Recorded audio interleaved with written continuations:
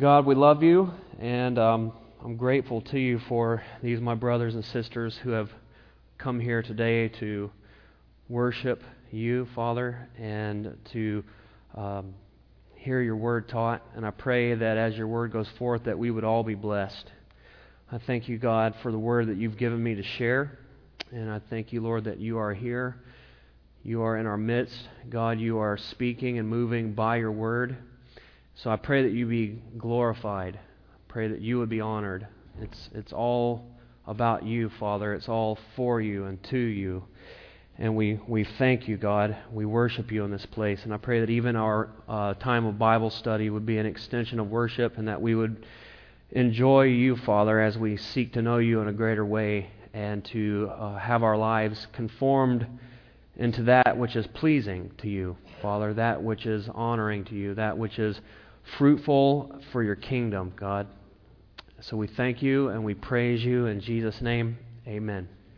All right. Turn with me, if you would, to Romans chapter 4. Romans chapter 4.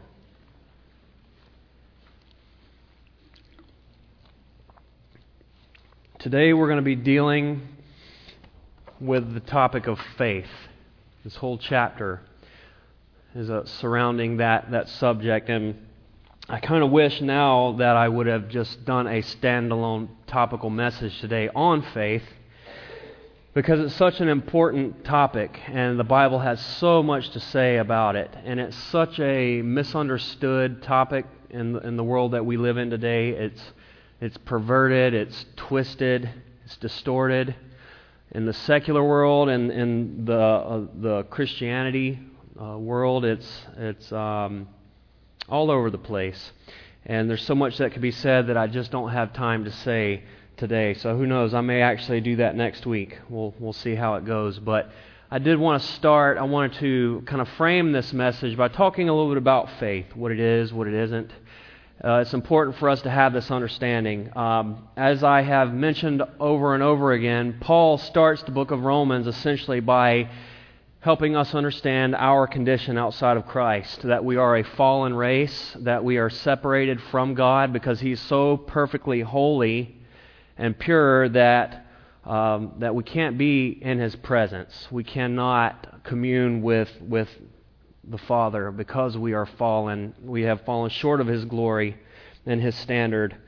And so Paul really drives that point home. Then he gets to the good news. You can't fully appreciate the good news without the bad news. So now we've kind of entered into the good news portion of the book. And so if I were to outline the book itself, I would say it starts with a greeting, and then the universal guilt, where Paul helps us all understand our plight outside of Christ. And then he gets into justification, that is, how we can be saved. And then he talks about sanctification, and that's how we can grow in that salvation, how we can grow in Christ-likeness. And then he begins to talk about the restoration of Israel, chapters 9, 10, and 11. There's a lot more involved than just that. But then chapters 12 and on, it's application. In light of chapters 1 through 11, how then shall we live? And so now we are into the portion of the book where we're dealing with how can we be saved? And in light of our condition, being fallen and separated from God, how then can we be saved? And so Paul in the chapter 4 here is going to talk all about faith. Faith is how we are saved. And he's going to give Abraham as the classic example of faith. So before we get into that, I just wanted to kind of frame this message. One, what is faith? And two, who is Abraham? And what does that have to do with this? And so as we get into the chapter, all of that will make a little more sense. So just hang with me. So I want to say that, as I've already said, biblical faith is critically important. And notice I said biblical faith, because the world does believe in faith too. And I mean, honestly, we all exercise faith in a practical way all the time. Just the very fact that you're sitting in those chairs proves that you have faith. You believe that chair is going to hold you up and that you're not going to fall into the floor, right? And so there are different kinds of faith, but I'm talking about faith in God, and this is an eternal salvation issue. It is necessary. Outside of having faith in the finished work of the cross and in God as our Father and Savior, we are eternally lost, eternally damned according to the Scriptures. And so this is a very serious and urgent and critical matter, the subject of biblical faith.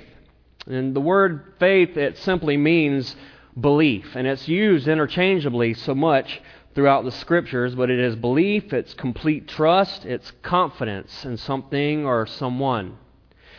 And so that's a simplified version, but that's faith. And biblical faith is having faith in God, putting our faith in Him. You know, it's important to understand that it's not faith in faith, and you get a lot of that in the world. You know, you just have to believe in faith, essentially, or have faith in yourself, and that's a really scary thought, or to have faith in X, Y, and Z, but ultimately it's not about having faith in faith or anything else. It's about having faith in God. He is to be the object of our faith. You understand? It's the object of your faith, not faith itself, because there are a lot of well-meaning people out there who do have faith, but what is their faith in? What is their trust in? What is their confidence in? As sincere as they may be, they could have their faith in the wrong thing, and that has eternal repercussion. It has eternal consequence. We're talking about life or death eternally, and it hinges on faith and who is your faith in. And Paul is making it very clear that faith really is that which activates salvation. Faith in Christ. Now, faith is important to God.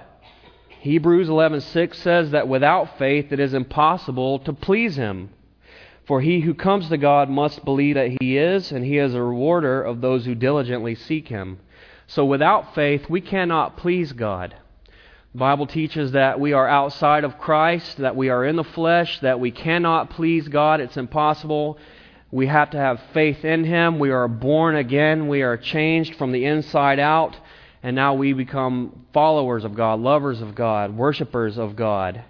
And you can't be that without faith. It says that without faith it is impossible to please Him. And Jesus even said, speaking of His return in Luke 18:8, He said, when the Son of Man returns, will He even find faith on the earth? Things are going to be so bad. The condition of the human race will be so bad when Jesus returns. He asked the question, will there even be faith on the earth? Faith is a gift from God. It's not something that we can just muster up. It's not something that we can just conjure up. It's not something that we can work ourselves into a frenzy of faith. It's something that we need God to give us. Romans 12:3 says, for I say, through the grace given to me, to everyone who is among you, not to think of himself more highly than he ought to think, but to think soberly, as God has dealt to each one of us a measure of faith. So it's like He's saying, you know, we may be tempted to think we're somebody, or I'm something special. But you need to think a little more soberly, because even the faith that you have, God gave that to you. God gave that to you. In Ephesians 2:8 it says, for by grace you have been saved through faith, and that not of yourselves, it is the gift of God. And so we understand that this is something that God gives us. And the Bible uses it in a few different ways. There is the faith, when we refer to the faith. In Jude chapter 1, there is only one chapter, verse 3, he says this, beloved, while I was very diligent to write to you concerning our common salvation, I found it necessary to write to you, exhorting you to contend earnestly for the faith, which was once for all delivered to the saints. So that is the core doctrines that we hold to, the fundamentals of the faith, that which we believe, that which makes us distinct, that which makes us Christians. That is the faith. If you have put your trust in Christ, you are of the faith. And then there's having faith. Mark 11:22, so Jesus answered and said to them, have faith in God. It's something that you have. It's putting your trust in Him, believing on the Lord Jesus, believing in God, having confidence in His goodness, having confidence in His ability, having faith. And there's practicing faith. 2 Corinthians 5:7 says, for we walk by faith and not by sight. It's something that you have to put into action. It's something that you have to walk out. And when the Bible uses that word walk, that's essentially what it means to live. We live by faith. It's not just a one-time deal. I put my trust in Christ and now I don't ever have to live by faith. No, life as perpetual faith steps. And that's what I try to tell people. Some of you in this room might be agonizing right now over an issue of faith, and you're just thinking, what do I do? And it seems so monumental. And I will often tell people, look, after this passes, there's just going to be another faith step right in front of you. This whole life is faith step after faith step after faith step. So get used to it. That's what God wants. That's how it's designed. So don't overthink it. Just walk in faith. Step out in faith. Trust the Lord and go for it. Right?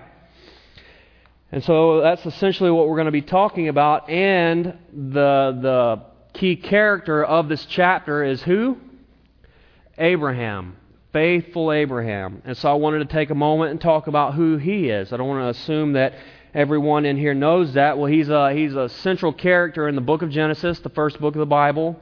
He's a very important character to the Jews especially, and he is set forth as an example of faith. He was called by God. He was a pagan. He was a pagan idolater. He didn't know God. He didn't believe in God. His name was Abram. God revealed Himself to him. He called him and He said, I want you to leave your family and go to a place where I'm going to show you. And it was through Abram, later it became Abraham, that the whole Jewish race would come forth. All the Hebrews, they would come from Father Abraham. And so there are three major things in particular that happened in the life of Abraham in Genesis that makes him stand out as this champion of faith. And all of these are outlined in Hebrews chapter 11. So if you want to look at Hebrews chapter 11 on your own, I would encourage you to do that. It is the great hall of faith. That chapter is often referred to as. And there are three things that Abraham. And the first was when God came and revealed Himself to him, He said, I want you to leave your family, leave your home, and go. And that's all well and good, but He didn't tell him where to go. He just said, go. And God often does that with us. He'll give us just enough light to see a step or two in front of us, but not much beyond that. So we kind of know we're supposed to go, and we don't really know what's going to happen next. And that's how it was when my wife and I moved here. It was a huge faith step because we knew that God was calling us to move here, and it seemed like the more that we were sure of that, the more doors here were kind of closing. And we were just so sure that we were supposed to come and serve in the church here, and my wife was from here. Now, I was on staff as a pastor in Tennessee, and I knew that I may get to serve in the youth ministry out here, maybe not. I wasn't going to be paid or anything like that. There was just a lot of question marks. I didn't have a job. I didn't really know what we were going to do to make it. And people back in Tennessee were saying, man, you're crazy. What are you thinking? You got so many good things going on for you here. You're leaving that and you don't know what you're getting into there. And I felt the weight of that, and so we sold the car that we were sure wouldn't make it here, and then the car that we kept broke down in New Mexico, and we got here, and just little by little, God started opening doors. It was amazing. Looking back now, I can't even believe what has happened in such a short amount of time. And, it was a step of faith. And that's why I was saying, but the faith steps have continued since we have been here, and we're still making faith steps, even with this bridge ministry. Huge step of faith there. And so that's why I say that's the life of the Christian. It is perpetual faith stepping. And it's an excitement. It's exciting. It's a journey. Well, the next thing, God told him that he was going to have a son. He was going to have a son, that he would be the father of many nations. Well, he was 100 years old when God gave him this promise. But he believed God. He believed that God was able, and we'll talk more about that. And then, when his son was born, a lot happened in that time period, but when his son was born and grown, God came to him and said, I want you to take and sacrifice your son, your one and only son. And Abraham was willing to do it, and he was just about at the point where he was going to. And that sounds crazy to us, and it is extreme. But really there's something much bigger and more beautiful happening in that scenario there. It's a picture of God the Father sacrificing His one and only Son for us. In fact, where Abraham was going to sacrifice Isaac is the place where Christ was crucified. So it's really, really interesting, that whole story, and it's a picture of something beautiful. But he was willing to do that. I mean, could you imagine such a thing? And then God stopped him. It was a test. It was a test of faith. It was a test that he passed. And that's just it. God is gracious to give us opportunities because we fail sometimes, don't we? We don't step out in faith when we wish we would have. Well, let me encourage you. God will give you another chance. And He will give you chance after chance after chance, sometimes until you get it right. And so praise God for that. Well, that was what made Abraham a champion of faith. And we're told, Genesis 15:6, that he believed the Lord and He accounted it to him for righteousness. The fact that he believed God, Abraham was accounted as a righteous man. He was considered righteous. And we're even told Abraham was called a friend of God. Isaiah 41:8 references him as such, and James chapter 4. So I'm encouraged. I'm encouraged because Abraham was by no means perfect, and we may get into that a little bit, but he was called a friend of God. He was counted righteous because of his trust and his faith, and he is an example for us all to learn from and to follow. Amen? You tracking with me? All right. You ready? Let's get into it. I want you to drop back just a few verses. We didn't finish chapter 3 last week, and so we're going to finish that up right now and then move into chapter 4. So Paul has been making it painfully clear that we're all guilty, that nobody is good, no, not one. You can't keep the rules enough to save yourself. The Jews are not saved because of their heritage, because they're children of Abraham. No one can keep the law that God has given them. He's made that very clear. And he has brought into view that it's by faith that we are saved. And so he says this in verse 27. Where is boasting then? It is excluded. By what law? Of works? No, but by the law of faith. Therefore we conclude that a man is justified by faith apart from the deeds of the law. Or is He the God of the Jews only? Is He not also the God of the Gentiles? Yes, of the Gentiles also.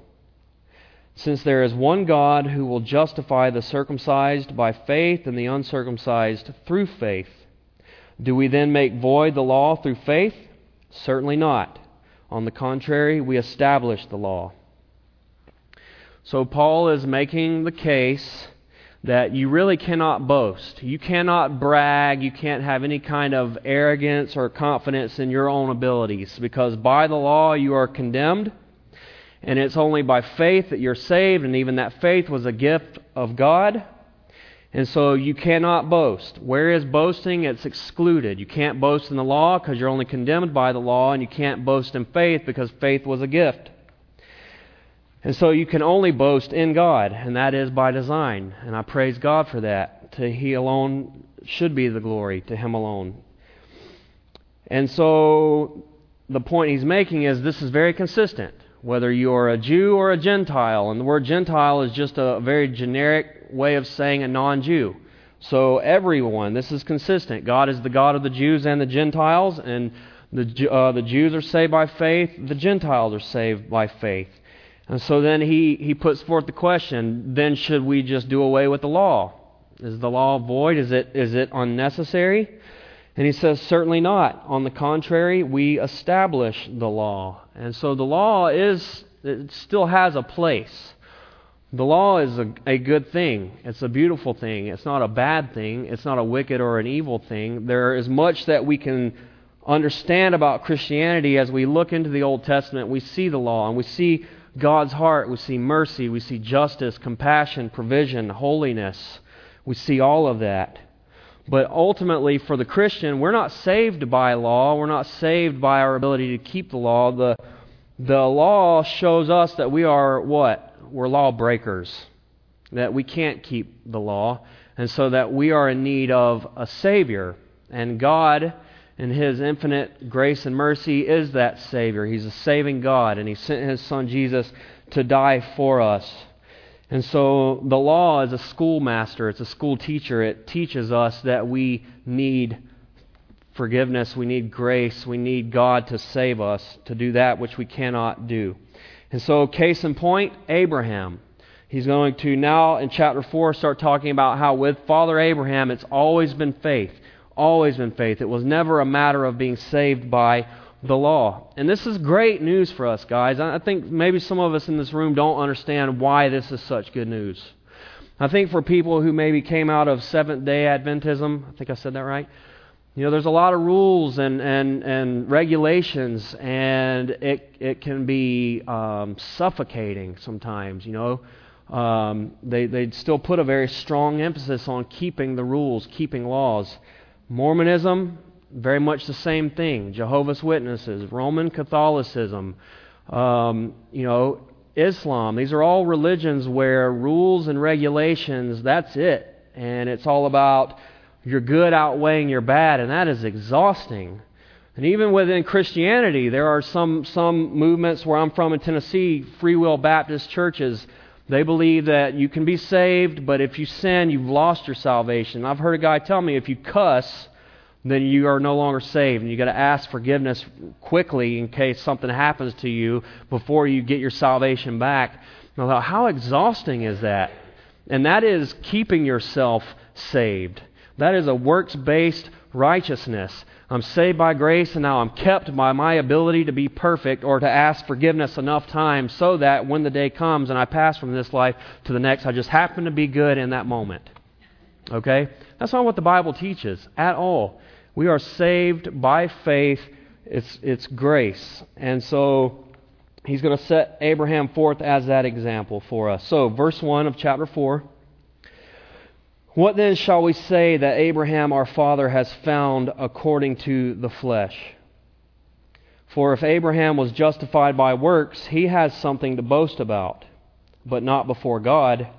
For what does the Scripture say? Abraham believed God, and it was accounted to him for righteousness. So what has Abraham gained through works of righteousness or through being the father of the Jewish nation? Nothing. His salvation was simply in his faith in God and the promises of God. If it had have been in his ability to keep rules and to keep the law, he could boast, and that's what he's saying here. But he cannot boast.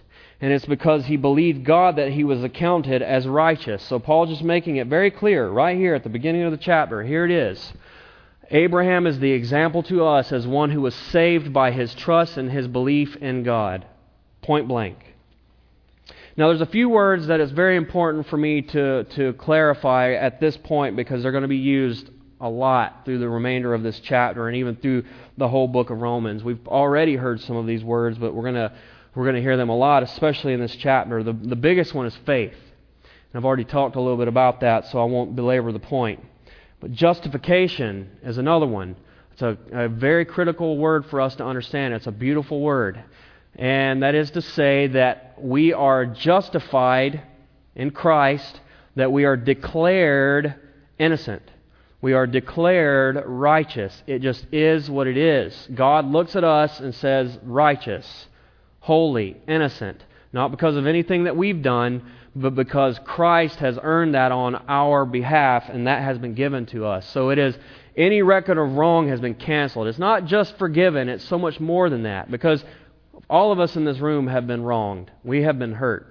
And I would say most of us have forgiven, and many of us have forgiven many, many times. And oftentimes forgiveness can be a daily thing. Right? It's not like that with us and God. It's gone. God didn't just forgive us. The record of debt has been erased. It has been washed away. And when God sees us, He sees the righteousness of His Son, Jesus. And that is the power of the cross.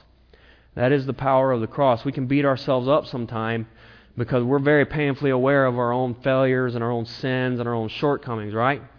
But such is the power of the cross. Such a magnificent sacrifice that when God sees us, He sees no sin, past, present, or future. It's washed. It's erased, and we are justified. And sometimes people will use that word in this way, just as if I had never sinned. It's gone. Accounted, that's another one. And sometimes accounted, imputed, or reckoned. Those words are used interchangeably. And that is to say that it's been given. It's an accounting term, obviously, hence the word accounted. And so the righteousness that I have, it's been given to me. It's been accounted to me. It's been reckoned to my account. And so we'll see that over and over. We're justified. We're accounted righteous. His righteousness has been imputed to us. And then there's the word redemption, redeemed. We'll hear that a lot. And that is to say we've been bought. We've been bought. And it speaks of slavery, especially in Rome. In Rome, slavery, there were millions and millions of slaves in the Roman Empire. And a slave could be bought out of the market, and they become a part of that particular home, that family. A slave can be bought with the provision that one day he could earn his freedom or be paid for totally and set free, or a slave could be bought with the intentions of being set free permanently, never to be enslaved again, being totally set free. He's been redeemed. And that's what that word means when we hear it. And such is the case for us. We were slaves of sin. We were slaves to a master, Satan, and we've been bought. We've been redeemed. We are no longer slaves of sin. We are children of the Most High God. You tracking with me? Does that make sense? And so justification, accounted, redemption. And let me just make one more mention of this. I mentioned this a few weeks back. You'll hear the word circumcision an awful lot in the New Testament. And that was an Old Testament ritual. It was a rite that was given to Abraham. And we're going to talk about that more. And as I have said before, I'll say it again. If you don't know what it is, I'm not going to tell you that. But it's something that was given to the Old Testament Jews. It was something that every male child was to do on the 8th day.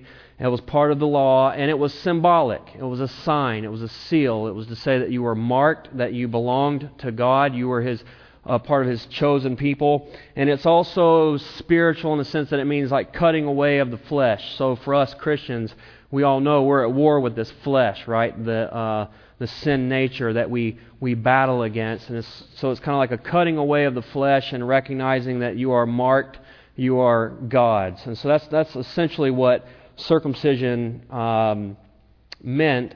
And in New Testament Christianity, one of the first big battles was, is it necessary for Christians to be circumcised, or for essentially an unbeliever to become a Jew first before they became a Christian?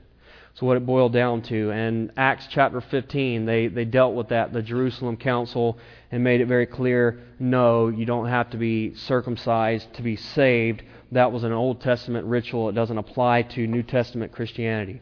Okay, so I just need to kind of clear all that up before we move on. So, verse 4 of chapter 4. We're going to talk about the juxtaposition of faith and works. The two are diametrically opposed. Now to him who works, the wages are not counted as grace, but as debt.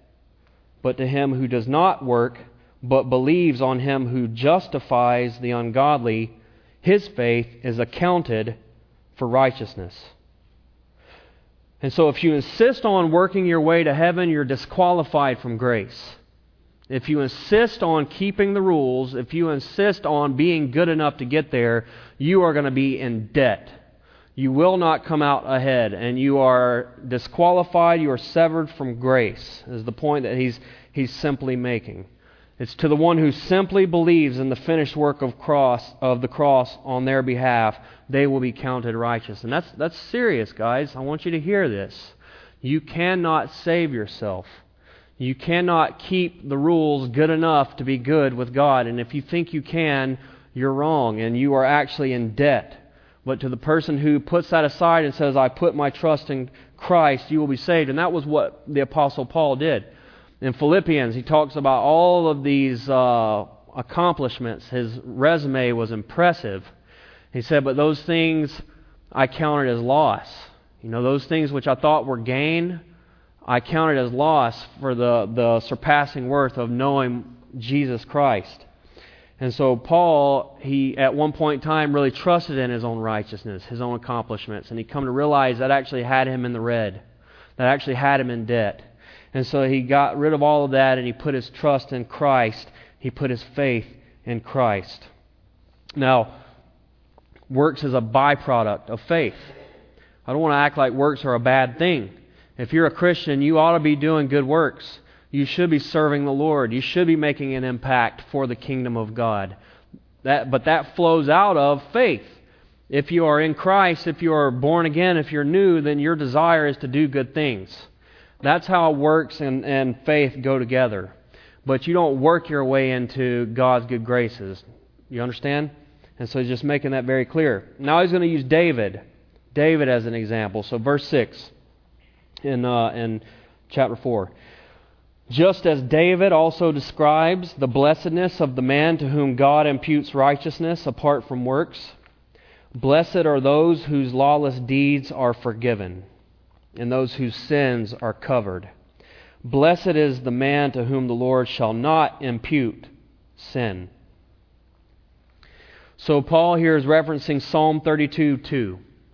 And I recently talked about David's sin with Bathsheba. Remember? He was the king, it was all good, and then all of a sudden things got really bad really quick. He had this adulterous relationship with a woman named Bathsheba. She was married, her husband was a soldier, and then she became pregnant. David tried to cover his tracks, but he couldn't. So in this conspiracy, he had her husband killed on the battlefield, and then he married her and really gave this idea that he was such a benevolent king to take this widowed this woman in on this fallen soldier's behalf and father her child. And so it went on like that for about a year. And then the prophet Nathan came in and exposed David in a very dramatic way. And David was crushed under that. And he repented. He cried out to God for forgiveness. And there were consequences, serious consequences that happened as a result of that. But ultimately he was forgiven. He was restored. And he says, blessed is the man to whom God does not count his sin against him. Blessed is the man who receives grace. Blessed is the man who receives forgiveness. We see Psalm 32 and Psalm 51. Those are both psalms that David wrote as a result of that sinful period of his life. And so God gave David grace. And thank God for that, because I need grace. Don't you need grace?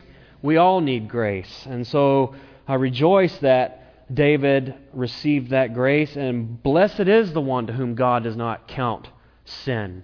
Because we would all be in big, big trouble, all of us. Blessed is the person who receives God's kindness. So, verse 9. Does this blessedness then come upon the circumcised only, or upon the uncircumcised also? For we say that faith was accounted to Abraham for righteousness. How then was it accounted? While he was circumcised or uncircumcised? Not while circumcised, but while uncircumcised. All right, so this blessedness that David talks about, is this for those who keep the law or believe by faith? The blessed man, is it because of his ability to keep the law, or is it because of faith? It's faith. Because Abraham was justified before circumcision. That's the point that Paul's making here. 11 years before God gave this rite of circumcision to Abraham, he was justified. So obviously, it was his faith in God that saved him apart from works of the law. In fact, the law of Moses that we have, the first 5 books, that came, if I did my math correctly, 700 years later after Abraham. And so he was saved before the law. He was saved before circumcision. He was saved because of his faith in God and in God's promise. And that makes him the father of the faith. And so, verse 11, and he received the sign of circumcision, a seal of the righteousness of the faith which he had while still uncircumcised, that he might be the father of all those who believe, though they are uncircumcised, that righteousness might be imputed to them also, and the father of circumcision to those who not only are of the circumcision, but who also walk in the steps of the faith which our father Abraham had while still uncircumcised. All right, so what he's saying here is that Abraham is the father of all of those who walk by faith. He is an example to the Jews, to the circumcised, but he's also an example to those who are not, because faith was the issue. And he is the father of us all in that regard, because he was justified while still uncircumcised. And I want to just draw your attention back to verse 11 here. This is very significant. And he received the sign of circumcision, a seal of the righteousness of the faith which he had while still uncircumcised. So he's making it very clear here that that is just a sign. It's a picture of something. It represents something deeper, and that is he's a justified man, and that his trust is in God, and then he's marked as such. It's a sign of something that already existed. Let me read that again. And he received the sign of circumcision, a seal of the righteousness of the faith which he had while still uncircumcised. And so that is the case so often throughout the Bible. Many of the things that we enjoy as Christians, many of the sacraments, communion, baptism, all of these different things, they represent something deeper, something spiritual. And in the Old Testament, that's what circumcision was. In the New Testament, baptism, it is a picture of something very sacred, very beautiful, and that is we have been lowered into the grave, and that we have risen into the newness of life. But that is an inward reality that has already happened when we put our faith in Christ. When we put our trust in Him, we are born again. We have died with Christ and risen into the newness of life. Amen? And so it's a very sacred and holy picture. Communion, same thing. When we eat the bread and drink the cup, you know, Roman Catholicism would have you believe that that is Christ's literal body. It has been transformed into flesh and blood. That's not what that is. The Bible is very clear. It's something sacred. It's something spiritual. It's holy. And it is us embracing, taking in what Christ has done on our behalf. We identify with His death, and we worship Him in it. And some people believe in foot washing. That's not something that you will ever have to worry about us doing here. Nothing would freak me out worse than that, honestly. And I honestly feel like modern day foot washing would be like, how about wash my car for me? And we'll call it even, right? But you know, some churches, they do that, and more power to them. But it's always because it represents something deeper, something spiritual, and that's an awesome thing. And such was the case with circumcision, and it was because of an inward reality. You can do all those things and be dead inwardly. It means absolutely nothing. And so the heart has to be right. You have to be one who comes to God by faith, who loves Him, believes in Him, and those things are an extension of that. They represent that because God looks at what? The heart. We talked about that a few weeks ago. And that such was the case with Abraham. All right. So verse 13. For the promise that he would be the heir of the world was not to Abraham or to his seed through the law, but through the righteousness of faith. For if those who are of the law are heirs, faith is made void and the promise made of no effect, because the law brings about wrath. For where there is no law, there is no transgression. So Abraham's receiving of God's promise was not based on the law. Okay, it was based upon faith. If the promise to us was based on our ability to keep some law, to keep some standard, we'd all be in big, big trouble. And so that's the point that he's making here, is that the promises that were given to Abraham that have come to us by extension, it's always been through faith. Otherwise, it would fail because we would fail. We fail daily. And so thank God that it's grace, it's faith, and that is how God's promise has come down through all the ages to us in this room today. It's not by keeping the law, because he says here that the law brings wrath. The law brings knowledge of sin. The law brings accountability. And so it's through faith. And it was designed this way so that it could be according to grace, so that it could be a gift of God. And he says that in verse 16. Therefore, it is of faith that it might be according to grace, so that the promise might be sure to all the seed, not only to those who are of the law, but also those who are of the faith of Abraham, who is the father of us all. So this is by design, so that God could give grace. And what is grace? It is undeserved favor. We didn't deserve it. It's just something that God gave us because it's who He is. That's how He is. He's a loving and giving, benevolent Father. And so this whole thing's been designed so that by faith, God gives grace. And not just to Abraham, not just to those who are of the circumcision, but to the whole world, Jew and Gentile alike, through all ages. Verse 17. As it is written, I have made you a father of many nations in the presence of him who believed God, who gives life to the dead and calls those things which do not exist as though they did. So that was God's promise. It was, I will make you the father of many nations. Now, Abraham was 100 years old, and the name Abram meant exalted father. And I'm sure that there was some stigma that he felt because it was a big deal to have a family, and he's 100 years old. He had no family, and his name meant exalted father. I'm sure that there was some mockery or derision perhaps that he experienced. And then God changes his name to Abraham. You know what that means? Father of a multitude. And so it's like, thanks, Lord. And the promise that he gave him when he was 100, it didn't happen for another 25 years. So 25 years later, 125, with a new name, Father of many,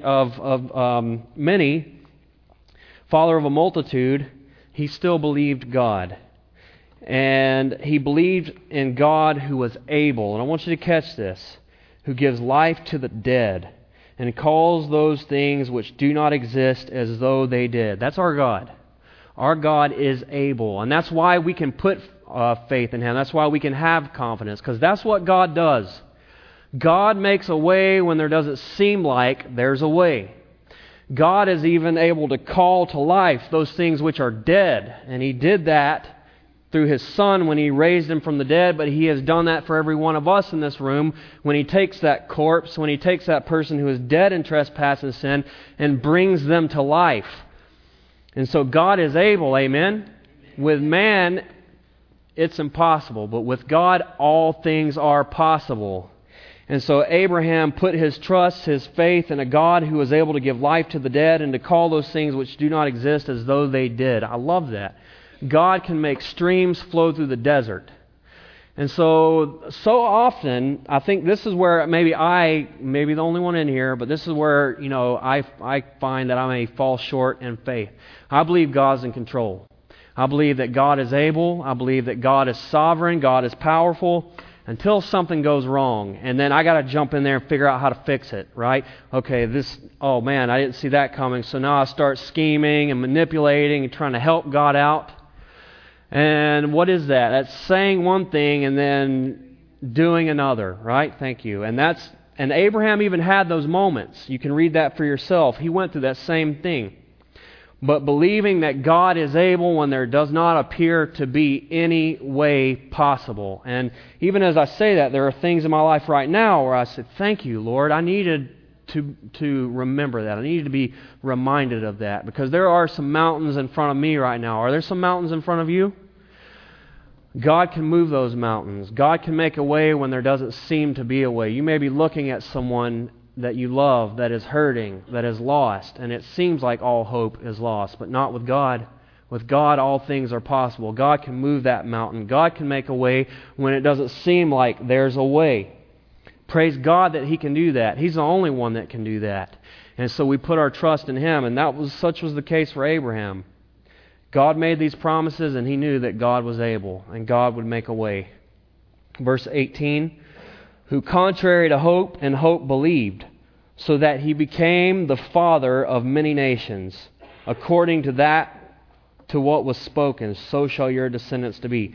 So contrary to hope, what seemed hopeless, what seemed impossible, in hope he believed. He believed God with a confident expectation. And that's what hope is. Hope isn't like wishing. Biblical hope is confidence. It's expectation. We hope in God and we are confident in Him.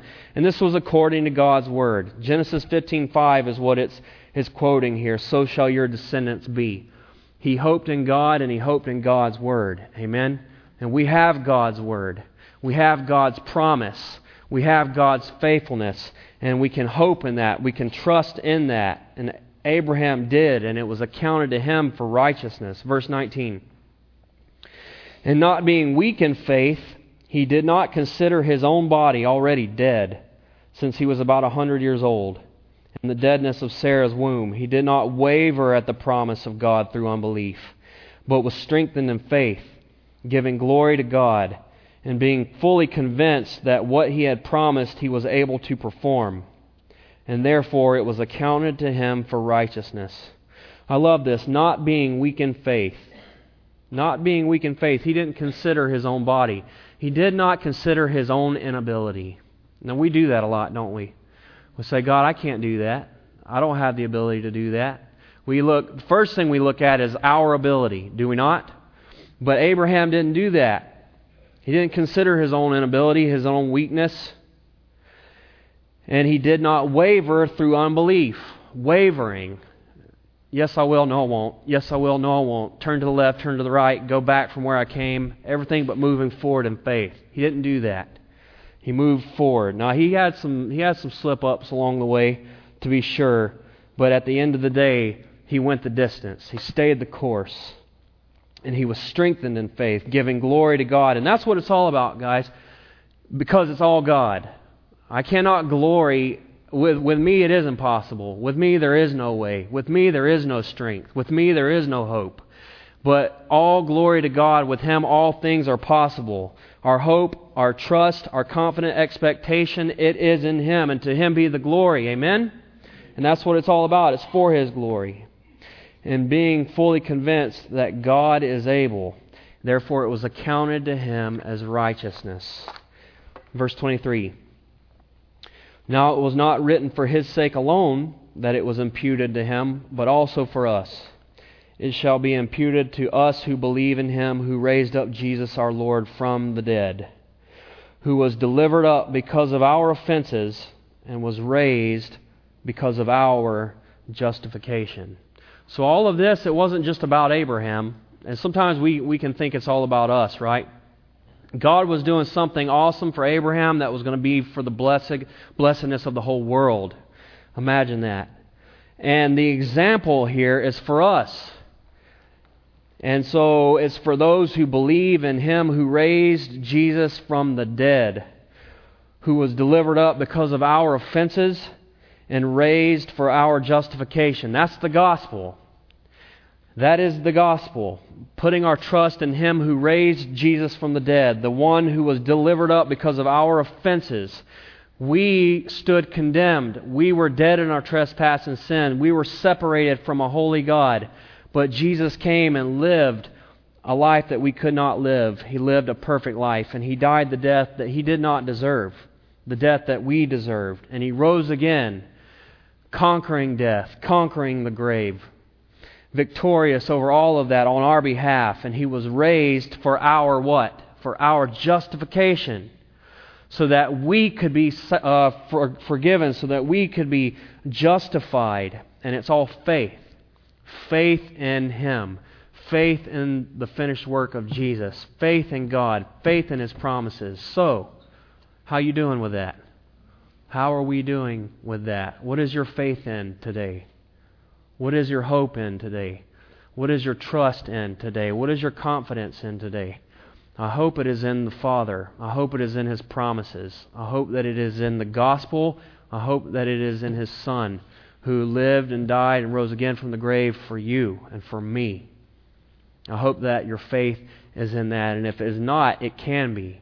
Today, you can put your trust in Him for salvation, and you can know this loving Heavenly Father, and you can walk with Him, and you can begin that life of faith steps. That is just step number one. That is just step number one. And for those of you who have been walking with the Lord for some time, maybe you needed to be reminded today, it's for Him, it's to His glory, and it's trusting in Him, trusting in His abilities, trusting in His strength, trusting in His provision, and there's no other way. What is the object of your faith? What is the object of your faith? I hope it's not you.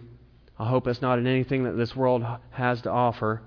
I hope that you haven't given up altogether. I hope that if you have been hopeless and faithless altogether, that you would put your hope and your faith in the Lord, in Jesus. And we'll close with that. Let me just pray, and we'll end the service with that. Father, we love You. We praise You.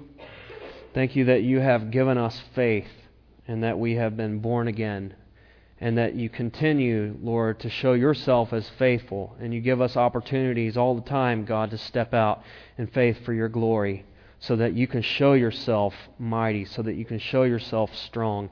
Increase our faith, God. Strengthen our faith. I pray, God, that you would give us the ability to step out and to trust you in bigger and bolder ways, God, and that you would continue to show yourself mighty and awesome. You are a God who saves. You are a God who provides. You are a God who brings breakthrough, God, and we worship you because of it. In Jesus' name, amen. Amen. All right, bless you guys. You're dismissed.